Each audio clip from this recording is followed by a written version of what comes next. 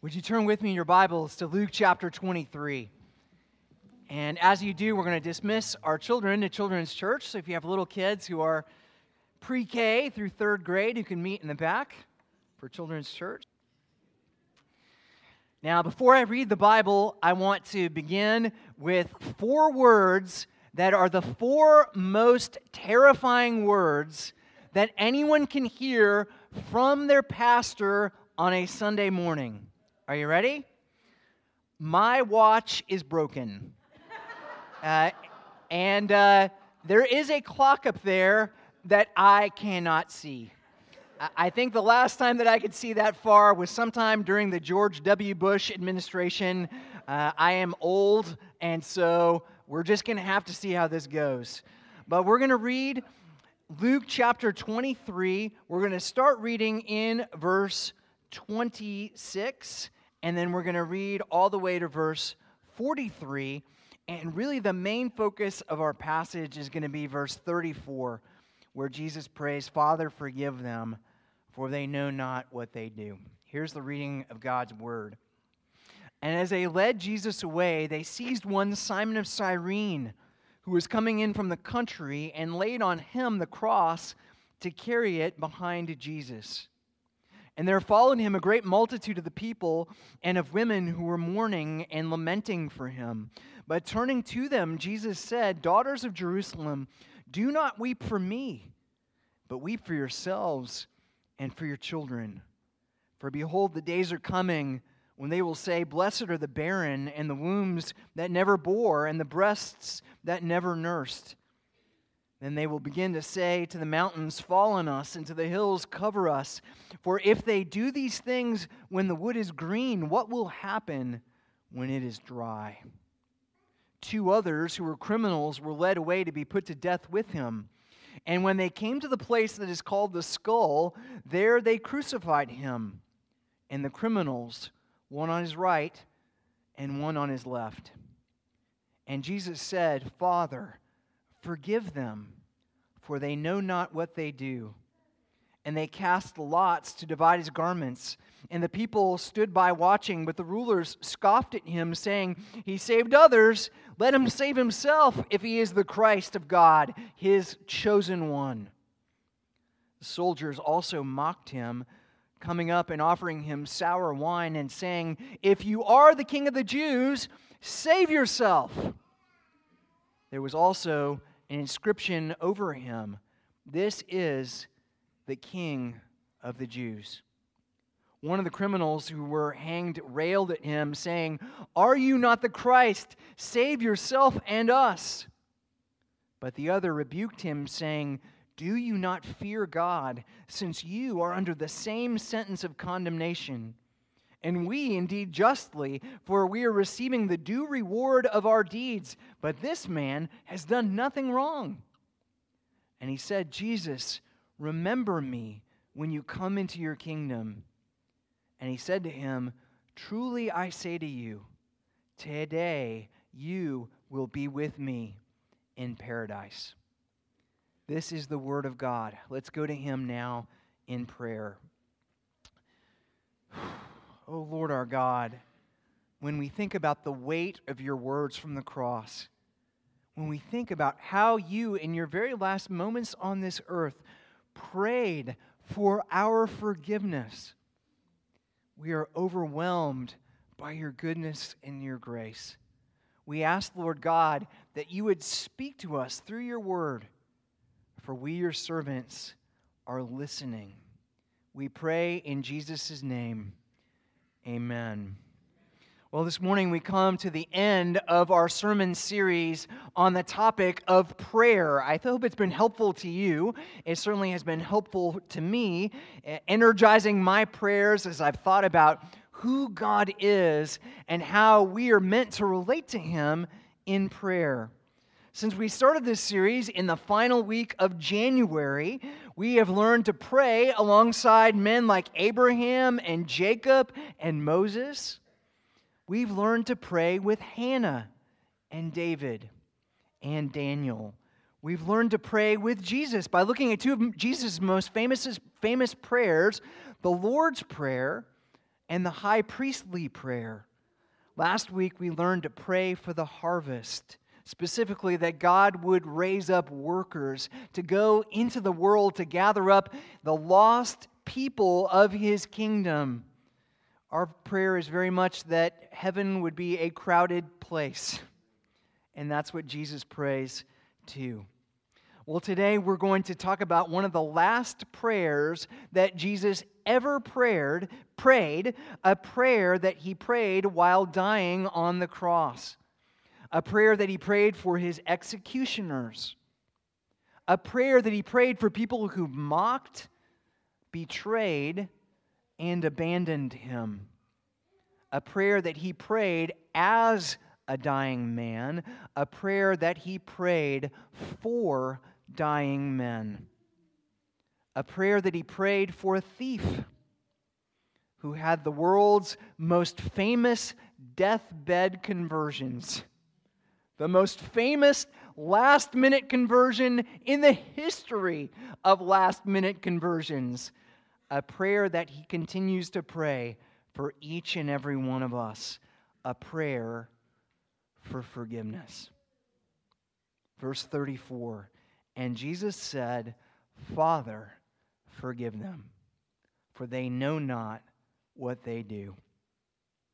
Condemn them, judge them, crucify them. We could certainly understand Jesus praying any of those things. Forgive them? How do we understand the mercy of God? How do we understand Jesus praying for the forgiveness of the very people who were murdering the Son of God? They do not realize that they are killing the one person who can give them everlasting life. So what is forgiveness? What does that look like? How do you know that you have been forgiven? In order to answer some of these questions, we're going to look at the thief on the cross, a man that Phil Ryken called the luckiest man in the history of the world. Because for all the hundreds, perhaps thousands of people who were crucified in the Roman Empire, this man, this thief, happened to be crucified on the very cross right next to Jesus. So who was this man? Well, we don't know much about him. We don't even know his name. Was he a thief? Was he a murderer? Was he an insurrectionist? Was he, in his heart, a good person? Was he a bad person? Was he a lost person? Was he a found person? Here's what we do know. We know that this man met Jesus on Good Friday. We know he confessed his sins. We know he believed in Jesus. And because of that, we know that he has spent the last 2,000 years with Jesus in paradise, a place where it is not humid at all. A place where summer vacation never ends. A place where every story has a happy ending. A place where no one dies and no one leaves and no one sins forever and ever. Amen. This is a story about guilt. It's a story about grace. It's a story about gratitude. It's a story about redemption. It's a story about second chances. It's a story that challenges everything that we think we know about heaven and the good people and the bad people and who exactly gets to come into the kingdom of God. Is heaven for good people? Is heaven for bad people? Some people? All people?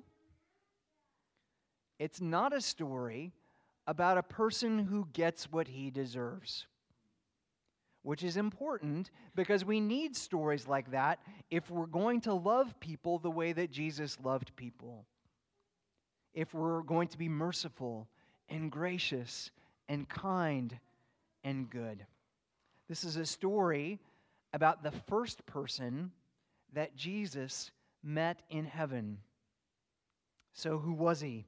How did he get there? And will you meet him there someday? Well, if you're taking notes this morning, here's the outline. As we consider the life of this forgiven man, this thief on the cross, we're going to see 4 things about the dynamic of forgiveness. First, we'll see that this man, this thief on the cross, was a sinful man. He was not a good person by any stretch of the imagination. Second, we'll see that he confessed his sins. He didn't obfuscate, he didn't hide, he didn't dodge. He said the unspoken thing out loud. He confessed his sins to God. He was open and honest about who he was. Third, we'll see that he believed in Jesus. He trusted in Jesus as his Savior and his Lord. And finally, we'll see that he was forgiven. Not temporarily, not momentarily, completely and fully, forever forgiven. The thief on the cross was forgiven, and you can be forgiven. How does that work? Well, let's take a closer look. Here's the first big idea. The thief on the cross was a sinful man. According to verse 32, he was a criminal. Luke writes, 2 others who were criminals were led away to be put to death with him. Luke actually uses that word 3 times in this passage. He's telling us that this guy, this thief on the cross, was not one of the good guys. Sometimes when we meet people, we think, oh my goodness, this person is so close to the kingdom of God. This person is so close to believing. This person is so close to seeing the truth about who God is and what Jesus has done. And Luke is telling us that's not this guy. Unlike Jesus, he was a guilty man who was being crucified for crimes that he did commit. Now, according to Matthew and Mark's account of the crucifixion, he was a robber, which is why we sometimes refer to him as the thief on the cross. But that same word could also be translated insurrectionist. Our best guess is that he was someone who was trying to overthrow the Roman Empire. He was sort of like a first-century member of the PLO or Antifa. He was somebody who was trying to break windows and throw bricks at police cars in order to bring about a revolution in the Roman Empire, to break loose from the Roman government. Now, in any case, whether he was a looter or a rioter or a thief or a murderer or some combination of the things, he was, by his own admission, guilty of the crimes that he was accused of. Verse 41, he says, "And we indeed are being condemned or crucified justly, for we are receiving the due reward for our deeds." Now, before we go on, I want us to just pause here for a minute. It's worth asking, how much do we have in common with the thief on the cross? How much? Now, you might be reading this story and thinking, well, I don't have anything in common with him.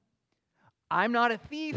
I'm not a robber. I'm not a member of Antifa. I'm not somebody who's throwing bricks through windows, a looter or a rioter. I'm not a criminal. I've never been arrested. I've never even gotten detention at school. I'm one of the good people. I'm one of the good guys in this story. Is that really true? If you read the Bible and particularly give attention to the words of Jesus, we see over and over again Jesus teaching his disciples that sin is a matter of the heart. Before sin is a behavior problem, sin is a heart problem. We sin because we are sinners. The things that flow out of us, the sins that flow out of us, come from inside of us, from inside our hearts. In the Sermon on the Mount, Jesus encountered a group of very religious people called the Pharisees. Very conservative, very fastidious. They were all about keeping the rules. And so they would say things like, well, okay, 6th commandment says, thou shalt not murder. I have never committed murder. And Jesus says, if you hate people, you're a murderer. If you have hatred in your heart, you have broken the commandment. And they said, well, hey, we've never committed adultery. And Jesus says, let me see your phone. Let me see your browser history.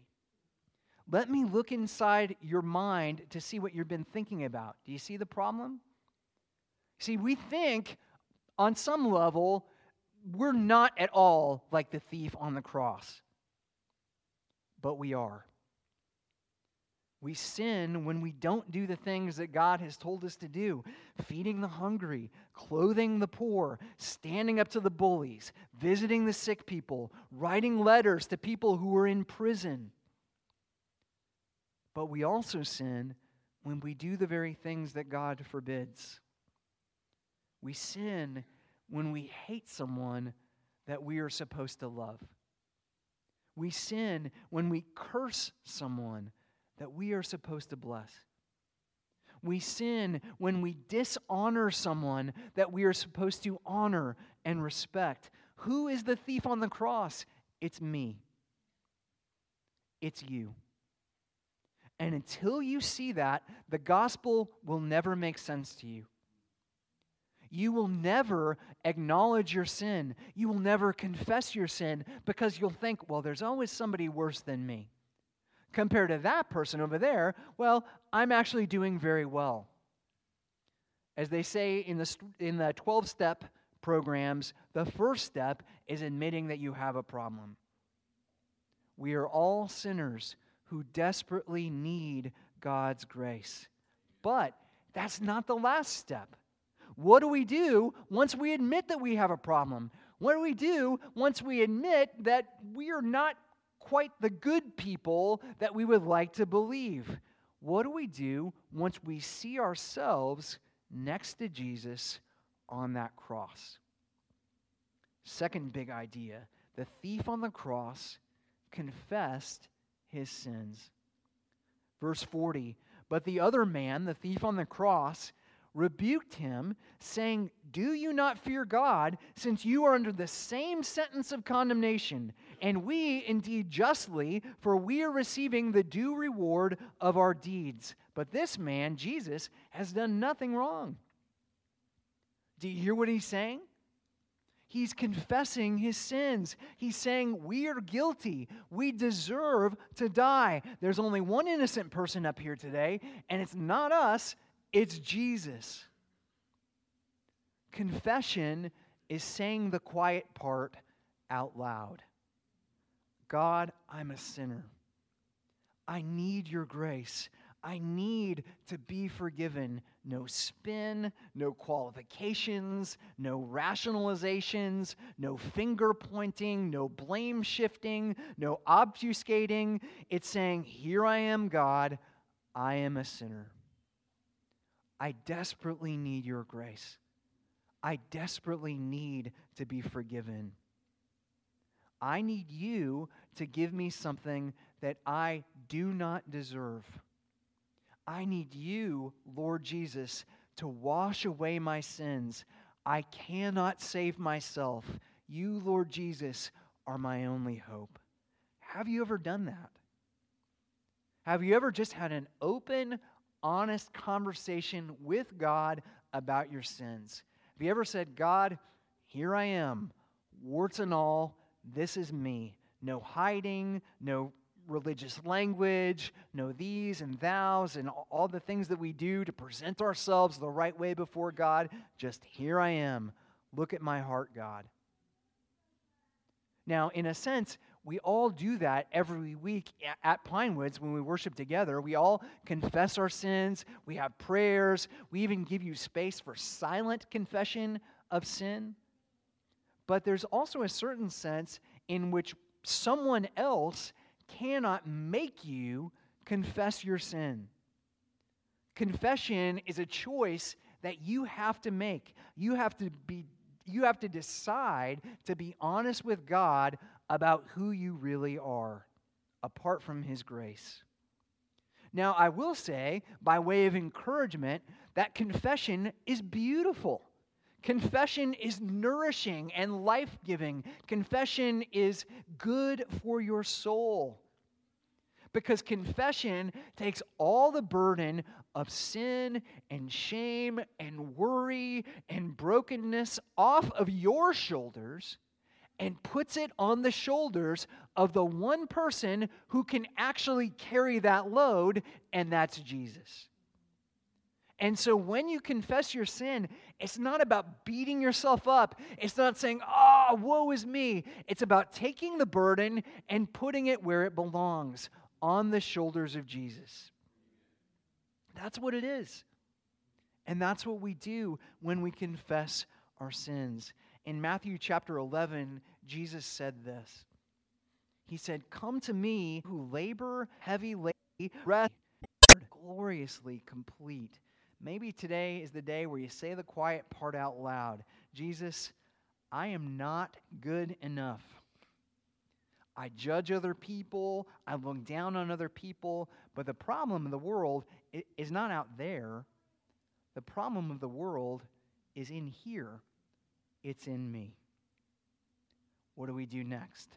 Third big idea. The thief on the cross, having acknowledged his sin, having confessed his sin, believed in Jesus. Verse 42, and he said, "Jesus, remember me when you come into your kingdom." Now, what exactly did the thief on the cross believe about Jesus? What do we need to believe about Jesus in order to be forgiven? Do we need a theology degree? Do we need to know what happened at the Council of Nicaea?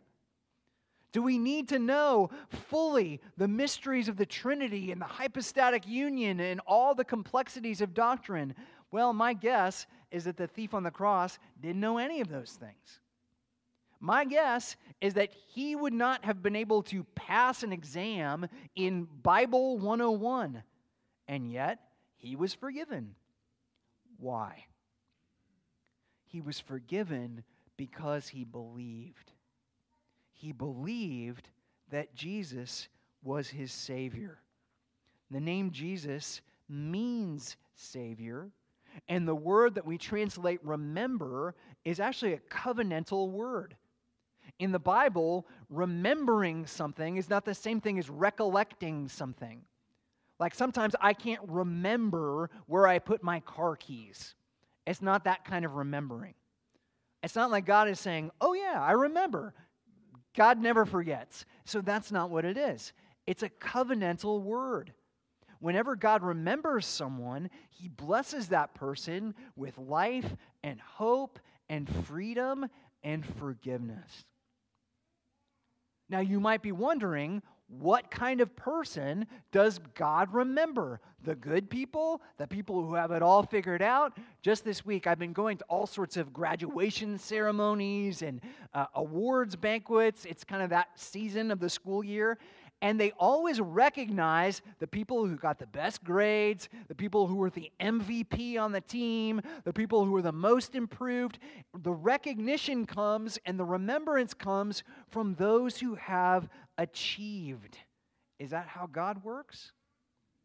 No, it is not. God remembers people like Noah. Go back and read the story of Noah.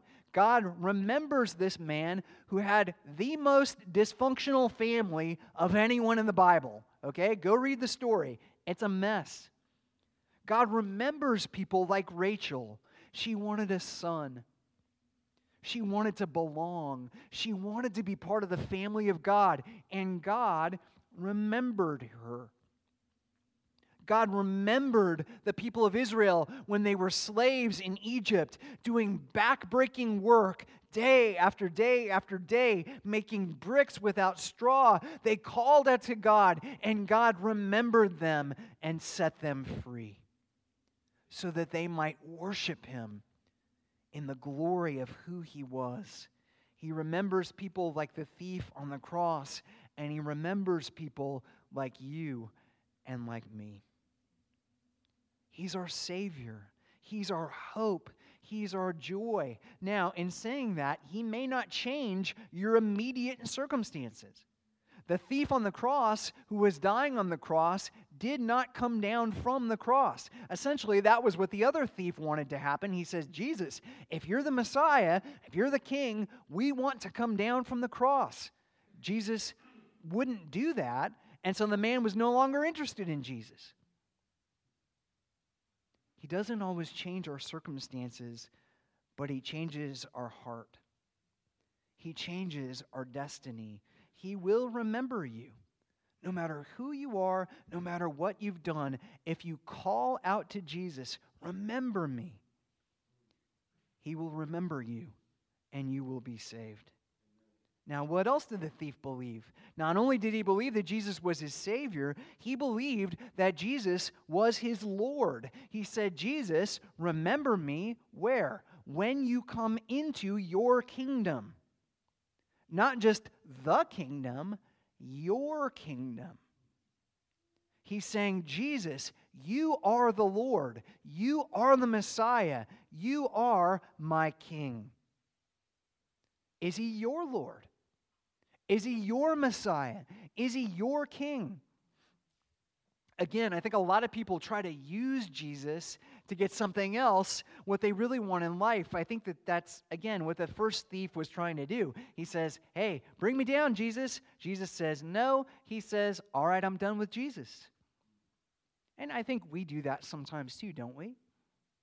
Something terrible happens in life. We have a crisis in our family, and we think, I'm done with this. I've been obedient. I've been faithful. I've been following you, Jesus. How can this happen to me? See, oftentimes I think we want Jesus to give us something more than Jesus, something besides Jesus, something in addition to Jesus, when the first thief who believed said, all I want is Jesus. All I want is you. Maybe you've come this morning thinking, okay, I'm in church, I'm praying, I'm singing, I'm listening. Jesus, I need a better job. Help me find a better job. Maybe you've come this morning and you think, Jesus, I need you to fix my marriage. Some of y'all have finals next week. You're thinking, okay, God, I just need you to get me through this week. I need you to get me through finals. If ever I love thee, Jesus, it's now, okay? I need your help. Christians don't think that way. A Christian is someone who says, Jesus, I don't want to use you. I want you to use me. I want to go wherever you tell me to go. And I want to do whatever you're calling me to do, trusting that you will equip me and empower me to do all of the good work that you have called me to do. That's what prayer is. Remember me when you come into your kingdom. Last big idea, we'll close with this.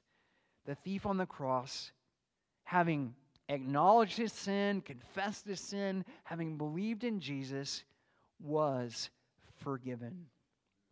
Verse 43, and Jesus said to him, truly I say to you, today you will be with me in paradise. So what does forgiveness look like? How do we know that we've actually been forgiven? Well, let's just kind of walk through this word by word. Truly, truly. This man was forgiven truly, assuredly. He didn't say, well, maybe you'll be with me in paradise. You know, I'll go over your resume. I'll see what you've done. Have you been a regular church attender? Do you tithe? Have you been active in sort of extracurricular activities? Were you baptized? Who'd you vote for in the last election? That's not how it works. When Jesus says, you are forgiven, then you are forgiven. And you can believe it or you cannot believe it, but it is true, and we know this because Jesus died on the cross, but he didn't stay dead. He rose from the dead in victory over death and over hell, and so we can rely on what he says as being true. You can count on your forgiveness because it's not about what you do for Jesus, it's about what Jesus has done for you. Today, Jesus forgives us immediately. Today, you'll be with me in paradise. The moment you confess your sins and believe in Jesus, you are forgiven that day. If you are a Christian, the moment you die, you will immediately go to be with the Lord in paradise. There's no delay. There's no time of testing. There's no purgatory. There's no more work that you have to do today. Jesus gives us immediate forgiveness. Jesus forgives us personally. Today, you will be with me in paradise. When we go to heaven, we retain our personhood. When we die, it's not like a drop of water returning to the ocean. We don't cease to be ourselves in heaven. We will recognize one another. We're going to meet the thief on the cross. You're going to see him face to face and be able to ask him questions. Hey, what's your name? The Bible doesn't mention his name. Who are you? Tell me about how it was that you came to faith in Jesus Christ while dying on that cross. We'll know because heaven and forgiveness is personal with me. When Jesus forgives us, he forgives us relationally. Forgiveness makes us part of the family of faith, the family of God, the body of Christ, the church. You can have a personal relationship with God through Jesus Christ if you are forgiven. You can pray to him any time of every day, confident that he will answer your prayers because of Jesus. You can know him and you can be known by him forever. Paradise. Jesus forgives us permanently. Permanently. One of the things that's so striking about the Garden of Eden was a paradise, is that it was a place of testing. God put a tree in the garden, the tree of the knowledge of good and evil, and he told Adam and Eve, you can eat from any other tree in the garden except this one tree. If you eat of this tree, the tree of the knowledge of good and evil, on the day that you do it, then you shall surely die. Adam and Eve failed the test. They ate the forbidden fruit, and because of that, they weren't allowed to eat from the tree of life and live forever. That's why God sent them out of the garden east of Eden. He put angels with flaming swords, because if they would have eaten the tree of life, they would have lived forever in a state of brokenness and fallenness. They would have essentially condemned themselves to hell. Now, fast forward to the New Testament. When John talks about paradise in the book of Revelation, we see many of the same things that are present in the Garden of Eden. We see the tree of life, we see the garden. Here's what we don't see. We don't see the tree of the knowledge of good and evil. Why? Because there are no more tests. And why are there no more tests? Because Jesus passed the test. Jesus, who Paul calls our second Adam, did what the first Adam failed to do. He kept the law of God perfectly. And not only did he keep the law of God perfectly, he died on the cross as a lawbreaker in our place so that we might receive the glories of the paradise of God. When Jesus says, "It is finished," he meant it. Truly, I say to you, today you will be with me in paradise. We sometimes like to make it harder than that, but it really isn't. It is gloriously simple. Like the thief on the cross, we are sinners, every single one of us. Like the thief on the cross, we must confess our sins, not only to God, but also to one another. That's so crucial. Like the thief on the cross, we must believe in Jesus as our Savior and our Lord. And if we do, like the thief on the cross, we will be forgiven.